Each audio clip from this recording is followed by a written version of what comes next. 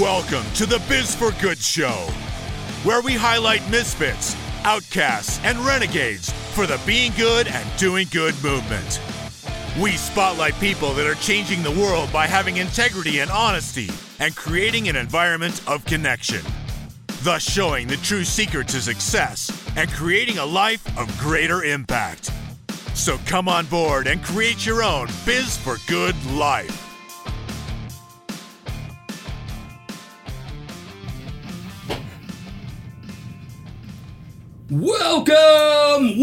Welcome to the Biz for Good Show! I'm your host, Bobby Glenn James, along with the Ryan Pilkington, except Ryan is not here today. We have a guest host today, ladies and gentlemen, Chrisella Herzog in the house. And we have a cool announcement. She has accepted the opportunity to be crazy with us every week. Woohoo! It's gonna be fun. She is a actual journalist that knows how journalism actually works. So maybe we'll be a little more legit or whatever. She's very humble too. So, but anyway, we're gonna tell us about the show, Chrisella, before I get off on a crazy tandem. Not a tandem. It's tantrum. Tangent. No, not a Tangent.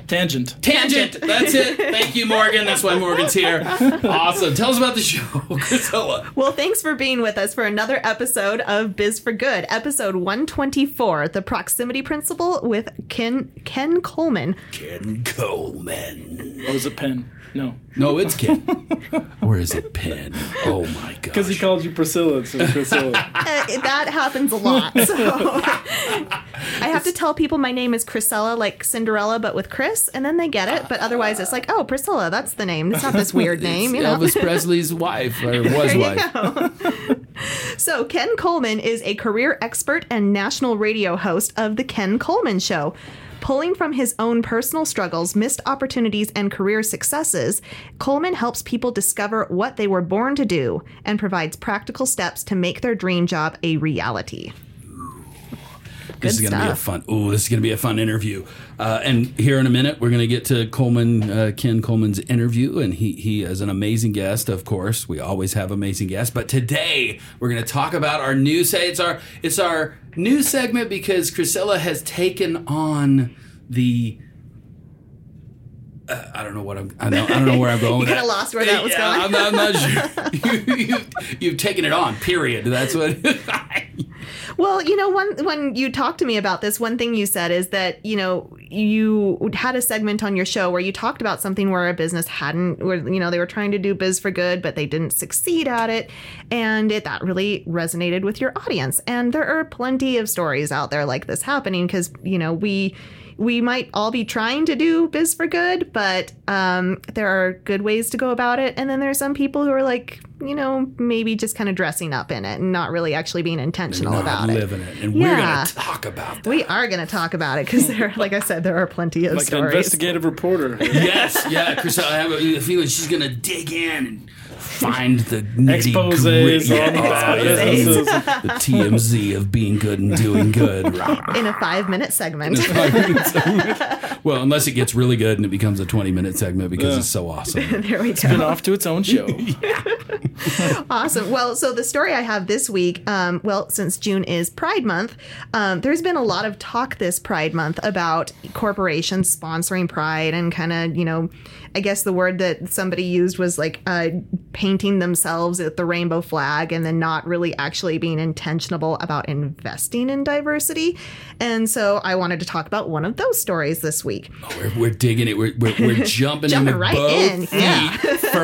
First time. Chrisella's already got us in the thick of it. Yes. So let us have it. Yeah. So Pride events, they are really important to our communities, and they do need sponsor support to actually function, because they become big events, and big events take money. So, and Pride also becomes a huge economic driver for communities, so it makes sense for businesses to be involved. but there are good ways and bad ways to be involved. And one, I have a feeling you're going to tell us a bad I way. am. I am. Bum, bum, bum. So this story comes from out of New York City's Pride Parade, where they have a lot of big sponsors like Macy's and Procter and Gamble, New for York example. City. Right, exactly. They've got all the big companies there, so it works. So this year there was a Black queer Muslim author and activist who volunteered and got some photos taken with the New York City Pride Parade as part of a community program that she thought that they were doing. But then all of a sudden, her photos started appearing on these banners throughout the city with sponsor logos on top of them. And she hadn't authorized this. She hadn't been paid for this. And so she started talking on Twitter about like, hey, this isn't okay. What had happened is a couple of companies, Macy's and Procter and Gamble, specifically. So some small companies. Not just little companies, Little you know, things you maybe haven't heard of them before. Macy's, and Right. Procter and Gamble. I think they have something to do with shampoo or something. Something like that. So what had happened is these companies had started using her image as part of their ad campaigns to promote their Without sponsorship permission. without permission, without paying her, all of this stuff. And so they were using her image to promote their sponsorship, their product out to the larger community without compensating her. And, and then also one of the things that happened is Procter & Gamble, when they created this ad, she had, Blair had this shirt on that said they power. It was a reference to, she's a non-binary woman. And so it's a reference to moving away from gender binaries. And they erased that text on her shirt. So, and so this isn't to rag on P&G because P&G has done a lot of work to invest in diversity in their company. The Human Rights Campaign actually has a corporate equality index that they come out with each year. And last year, P&G got a perfect score. So I wanted to kind of highlight this story to show that even when you're doing biz for good and you're really investing in it, you can still mess up. Gotta keep on it. Yeah, so you really have to be intentional. You really have to think about it. And you've seen this happen with other companies too. Like Pepsi had this problem where they thought they were doing great, and then they thought that it was something where you could just kind of set it and forget it. And then they came out with that Kendall Jenner ad that really got some backlash because they were trying to advertise based on the Black Lives Matter movement, and it just didn't work. So, do you think we're talking about really big companies? Do you think when you get so big that it's just the right hand doesn't know what the left hand is doing absolutely. and talking about? Absolutely. And is there a way that a company could do biz for good, be good, and do good, and not have this disconnect? I mean, how can a multi-billion-dollar company not have some idiot that thinks, oh, you know what, we're just gonna throw this up here. You know, I'm in the department of the department of the department, and hey, I've got a great idea, and the department head of that department said, yeah, run it, let's do it. Yeah. What could we do as biz for gooders, or maybe even the big corporate companies? What can they do you guys think to be more aware of being real instead of being what they think they're? I can think of like a couple things off the top of my head. The first thing is that sort of culture, that mindset really has to come from the top. Yep. Yeah. So it has to be the very top people who are saying. They have to give a crap. Yeah, they do. It can't just be something that they're doing to, raise their profits or as a marketing stunt. They have to really care about it. And they have to really integrate that as part of the company culture so that it seeps down right to the intern. If they're going to own that. Right. If they're going to choose to be a part of something, they need to own it and make it a part of the culture of that company, even if it's $1 billion. Absolutely. Yeah. Company. Yeah. If they want to really be good and do good and not get backlashes like that. Right. If they really stood for that and they really were a part of that, stuff like that would not happen.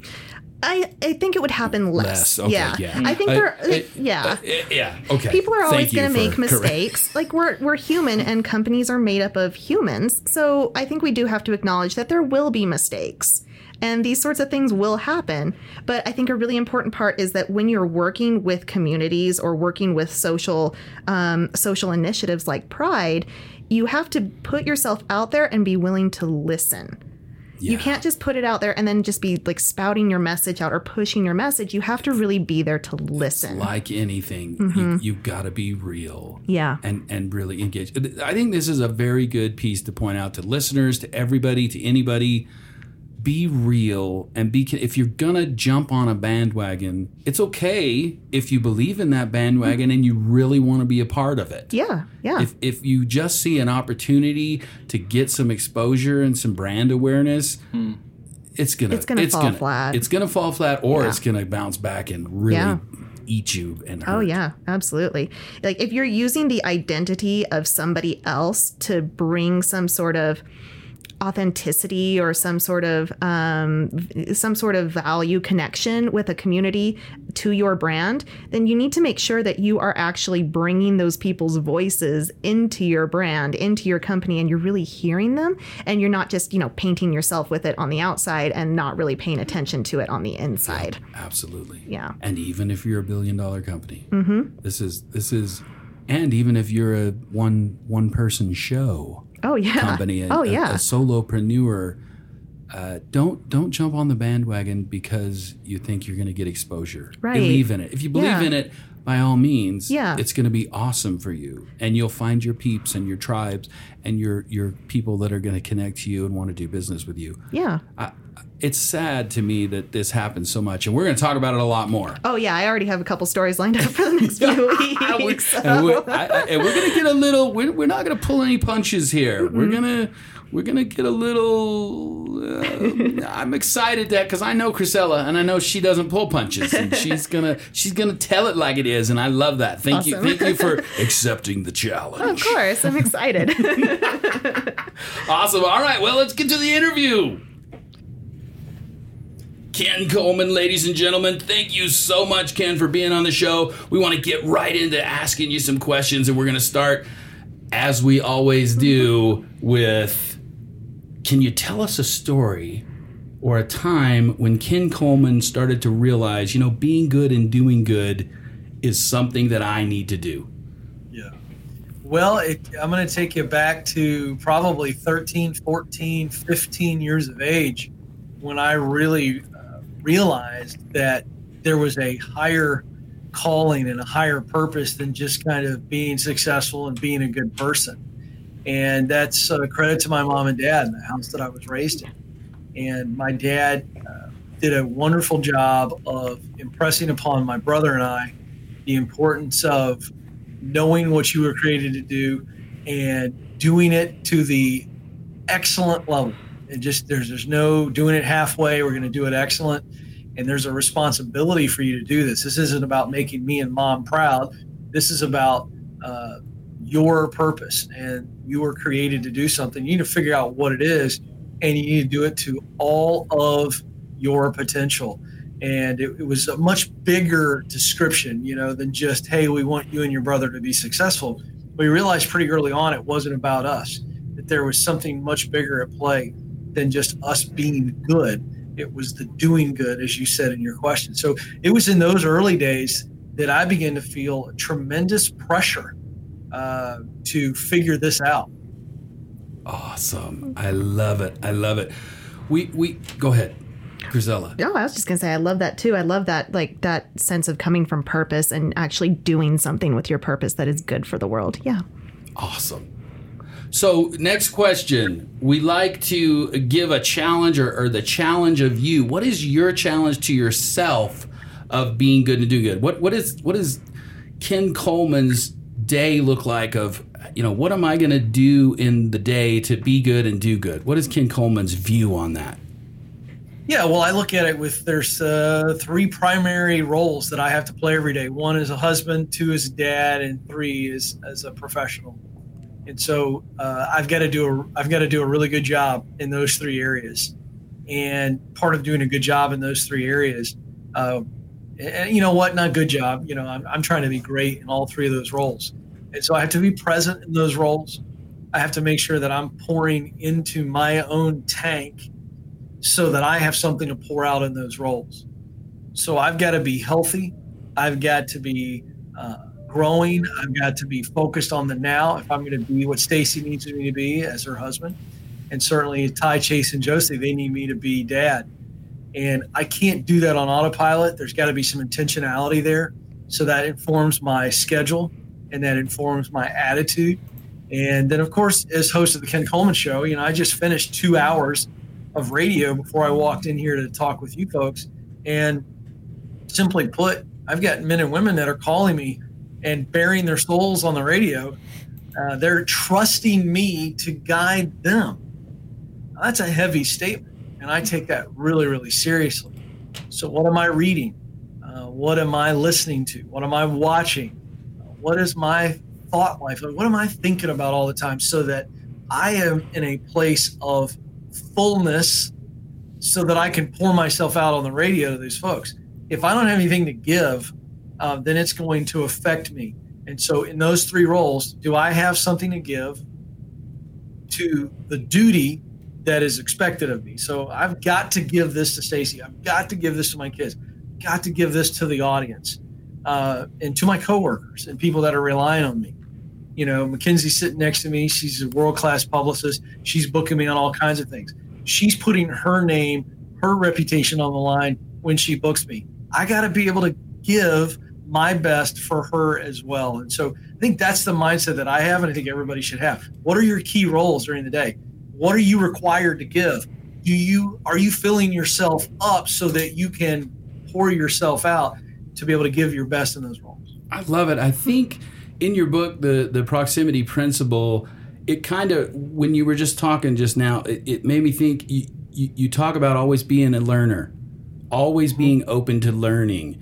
And we found that is a huge success secret. If you're open to learn and grow always, you'll always be better.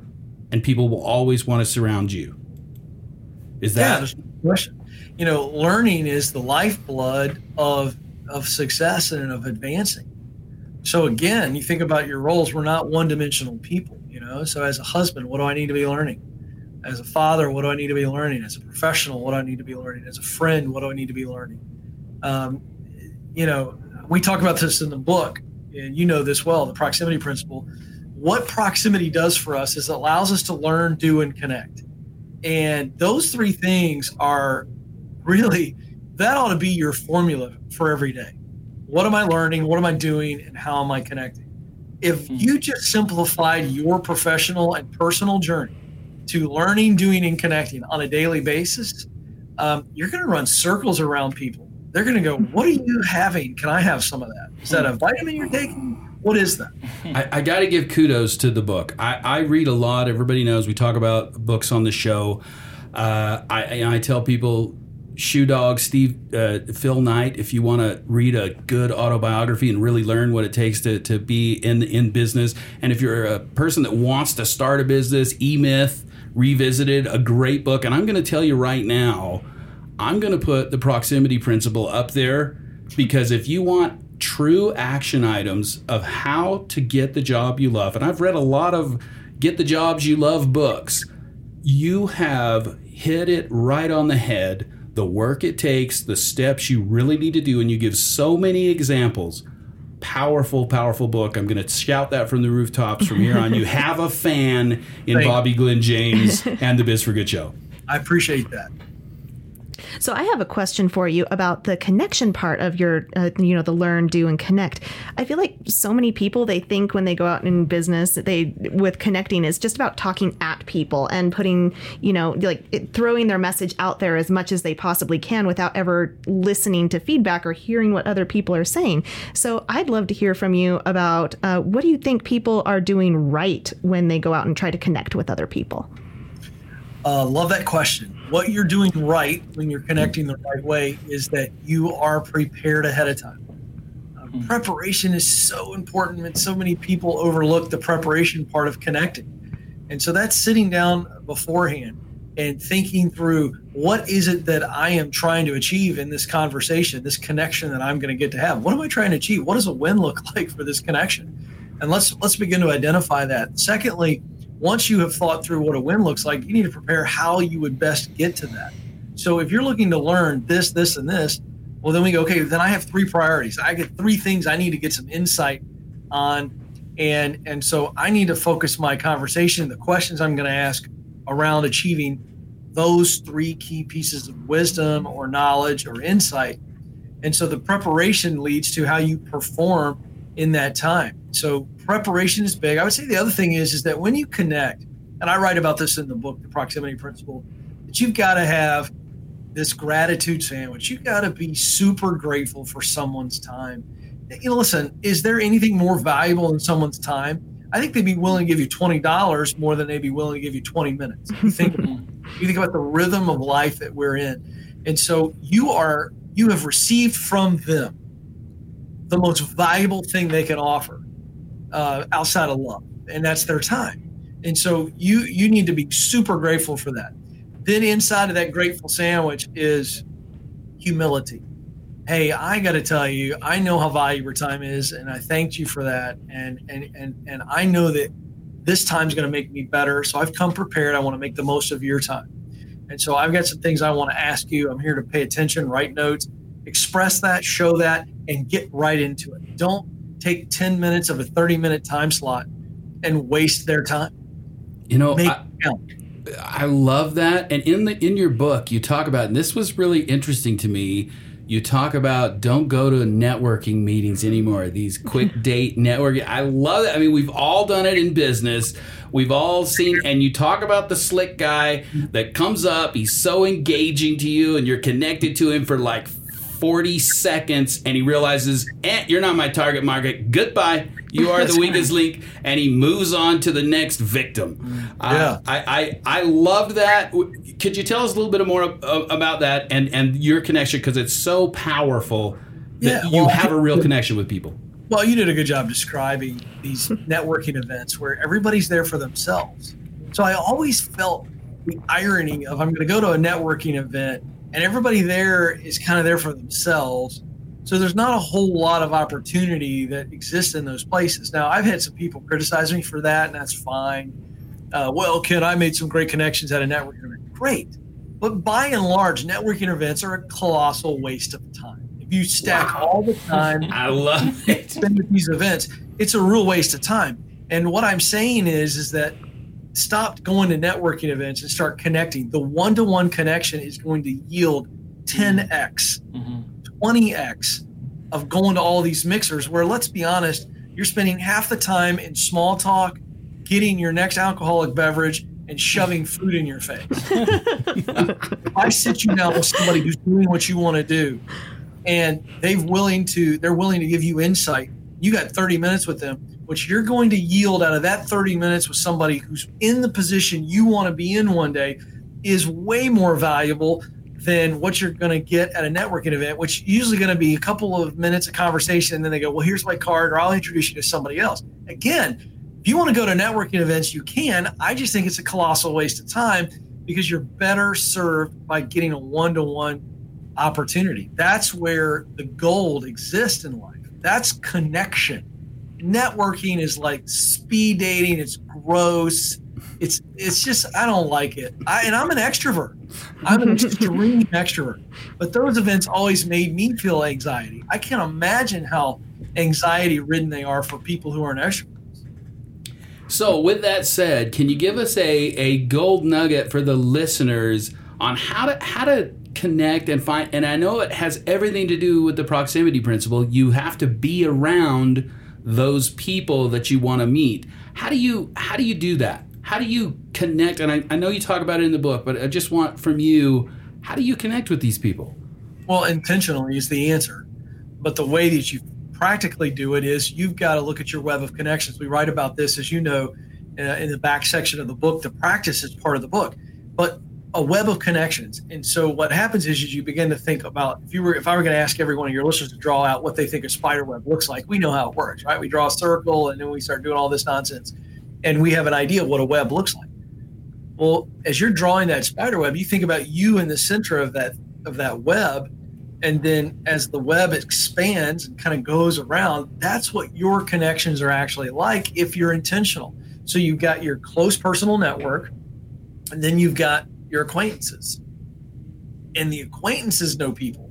So it's not about who you know, it's about who the people that you know, right? It's kind of a fun way of saying that, but you think about it. Wait a second, who do I know? How many people do they know? That's the easier way to kind of get at this thing. You go, oh, okay, wait a second. I had a gal call the show, I want to say 2 days ago. And she said, Ken, I'm in a small town. I've been a stay-at-home mom, so I don't have a whole lot of friends.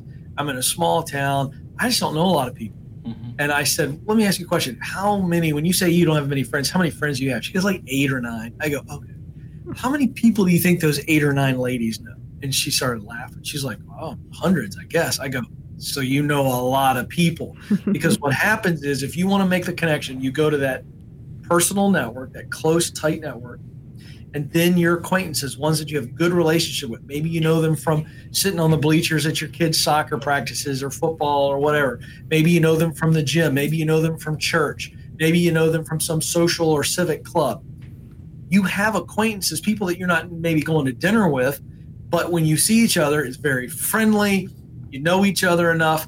And when you begin to tell those folks, hey, I'm looking to meet somebody that does coding because I think I want to get into coding, but I need to get in proximity to somebody who's coding, talk to them, learn a little bit more about it. Do you know anybody who does coding? Well, yeah, actually, my husband's good friend does this. All of a sudden, you've got a connection, and you ask for somebody to make the connection for you. Hey, listen, my wife's close girlfriend wants to get into coding. But you see how this works? So now all of a sudden, it's not this difficult, impossible lottery pick type situation where you're trying to get in front of somebody. No, people are willing to help you, but it comes from a personal ask. And so we need to use the relationships we have to make the connections we need to make.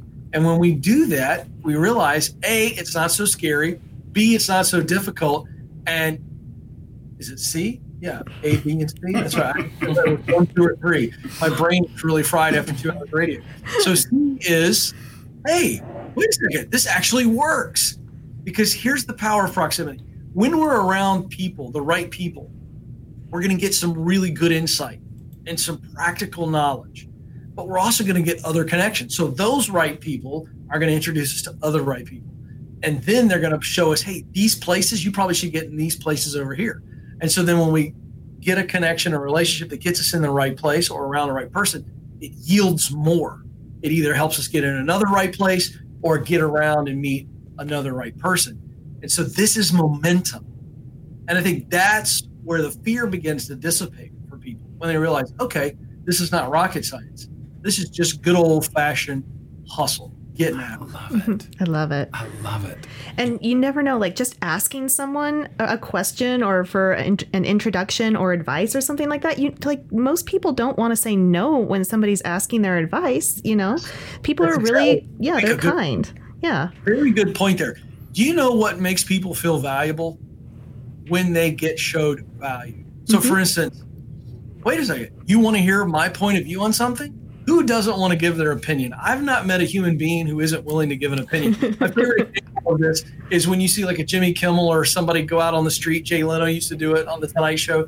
You show up in New York with a microphone and a camera, there is no lack of people who go, yeah, I'll tell you. And many times they don't even know what they're saying. They just want to say it. I love it. Oh, that's so cool. Well, Ken, thank you. We know you're short on time, and we just appreciate you for stopping in on the Biz for Good show. I think there's some powerful tools, gold nuggets in the proximity principle that every person that's not just looking to start a company or anything, but just find their path and find their passion. Thank you for being the forefront of getting people to where they want to love what they do. Thank you so much. And can you give us, and I know we'll put links in the show notes and everything because it's all in your book. Any last words from Ken Coleman? Yeah, I want people to know that we wrote this book and we named it The Proximity Principle because we wanted people to get how simple and powerful this is for people and how practical it is to use. I would say this, if you figure this out, who are the people and the places that you need to be around and in. When you do this, and the book, by the way, as you know, walks you on a clear path to the people and the places. And what's going to happen is you're going to get clarity.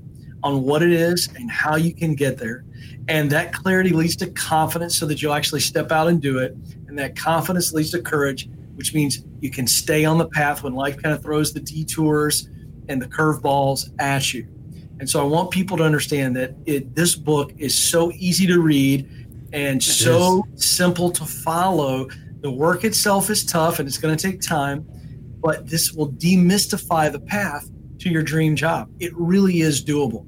Proximity positions you where you need to be and propels you to where you want to be. So it really is a proven and clear path.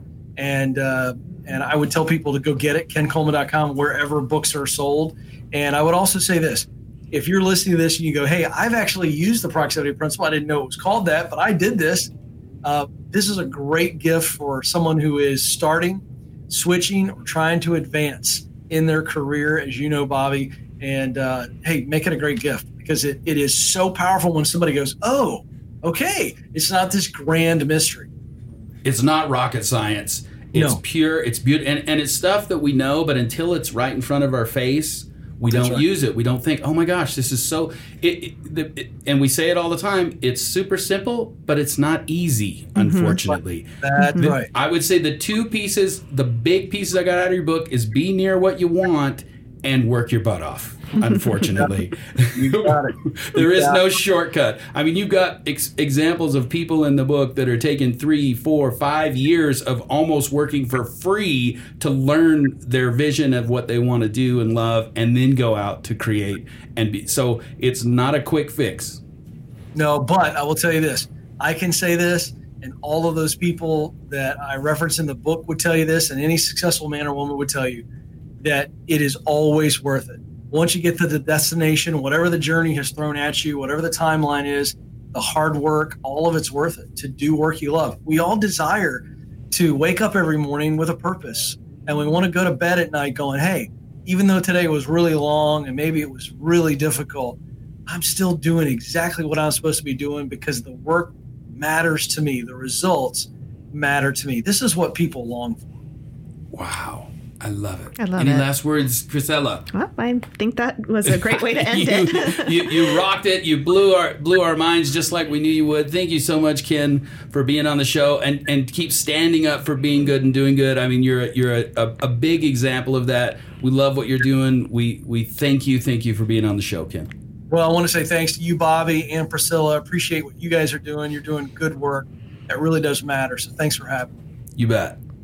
Awesome. Oh, so so this is the end of the show. Chrisella, you want to take us out? Be good, do good. Oh, wait, you can explain it to him.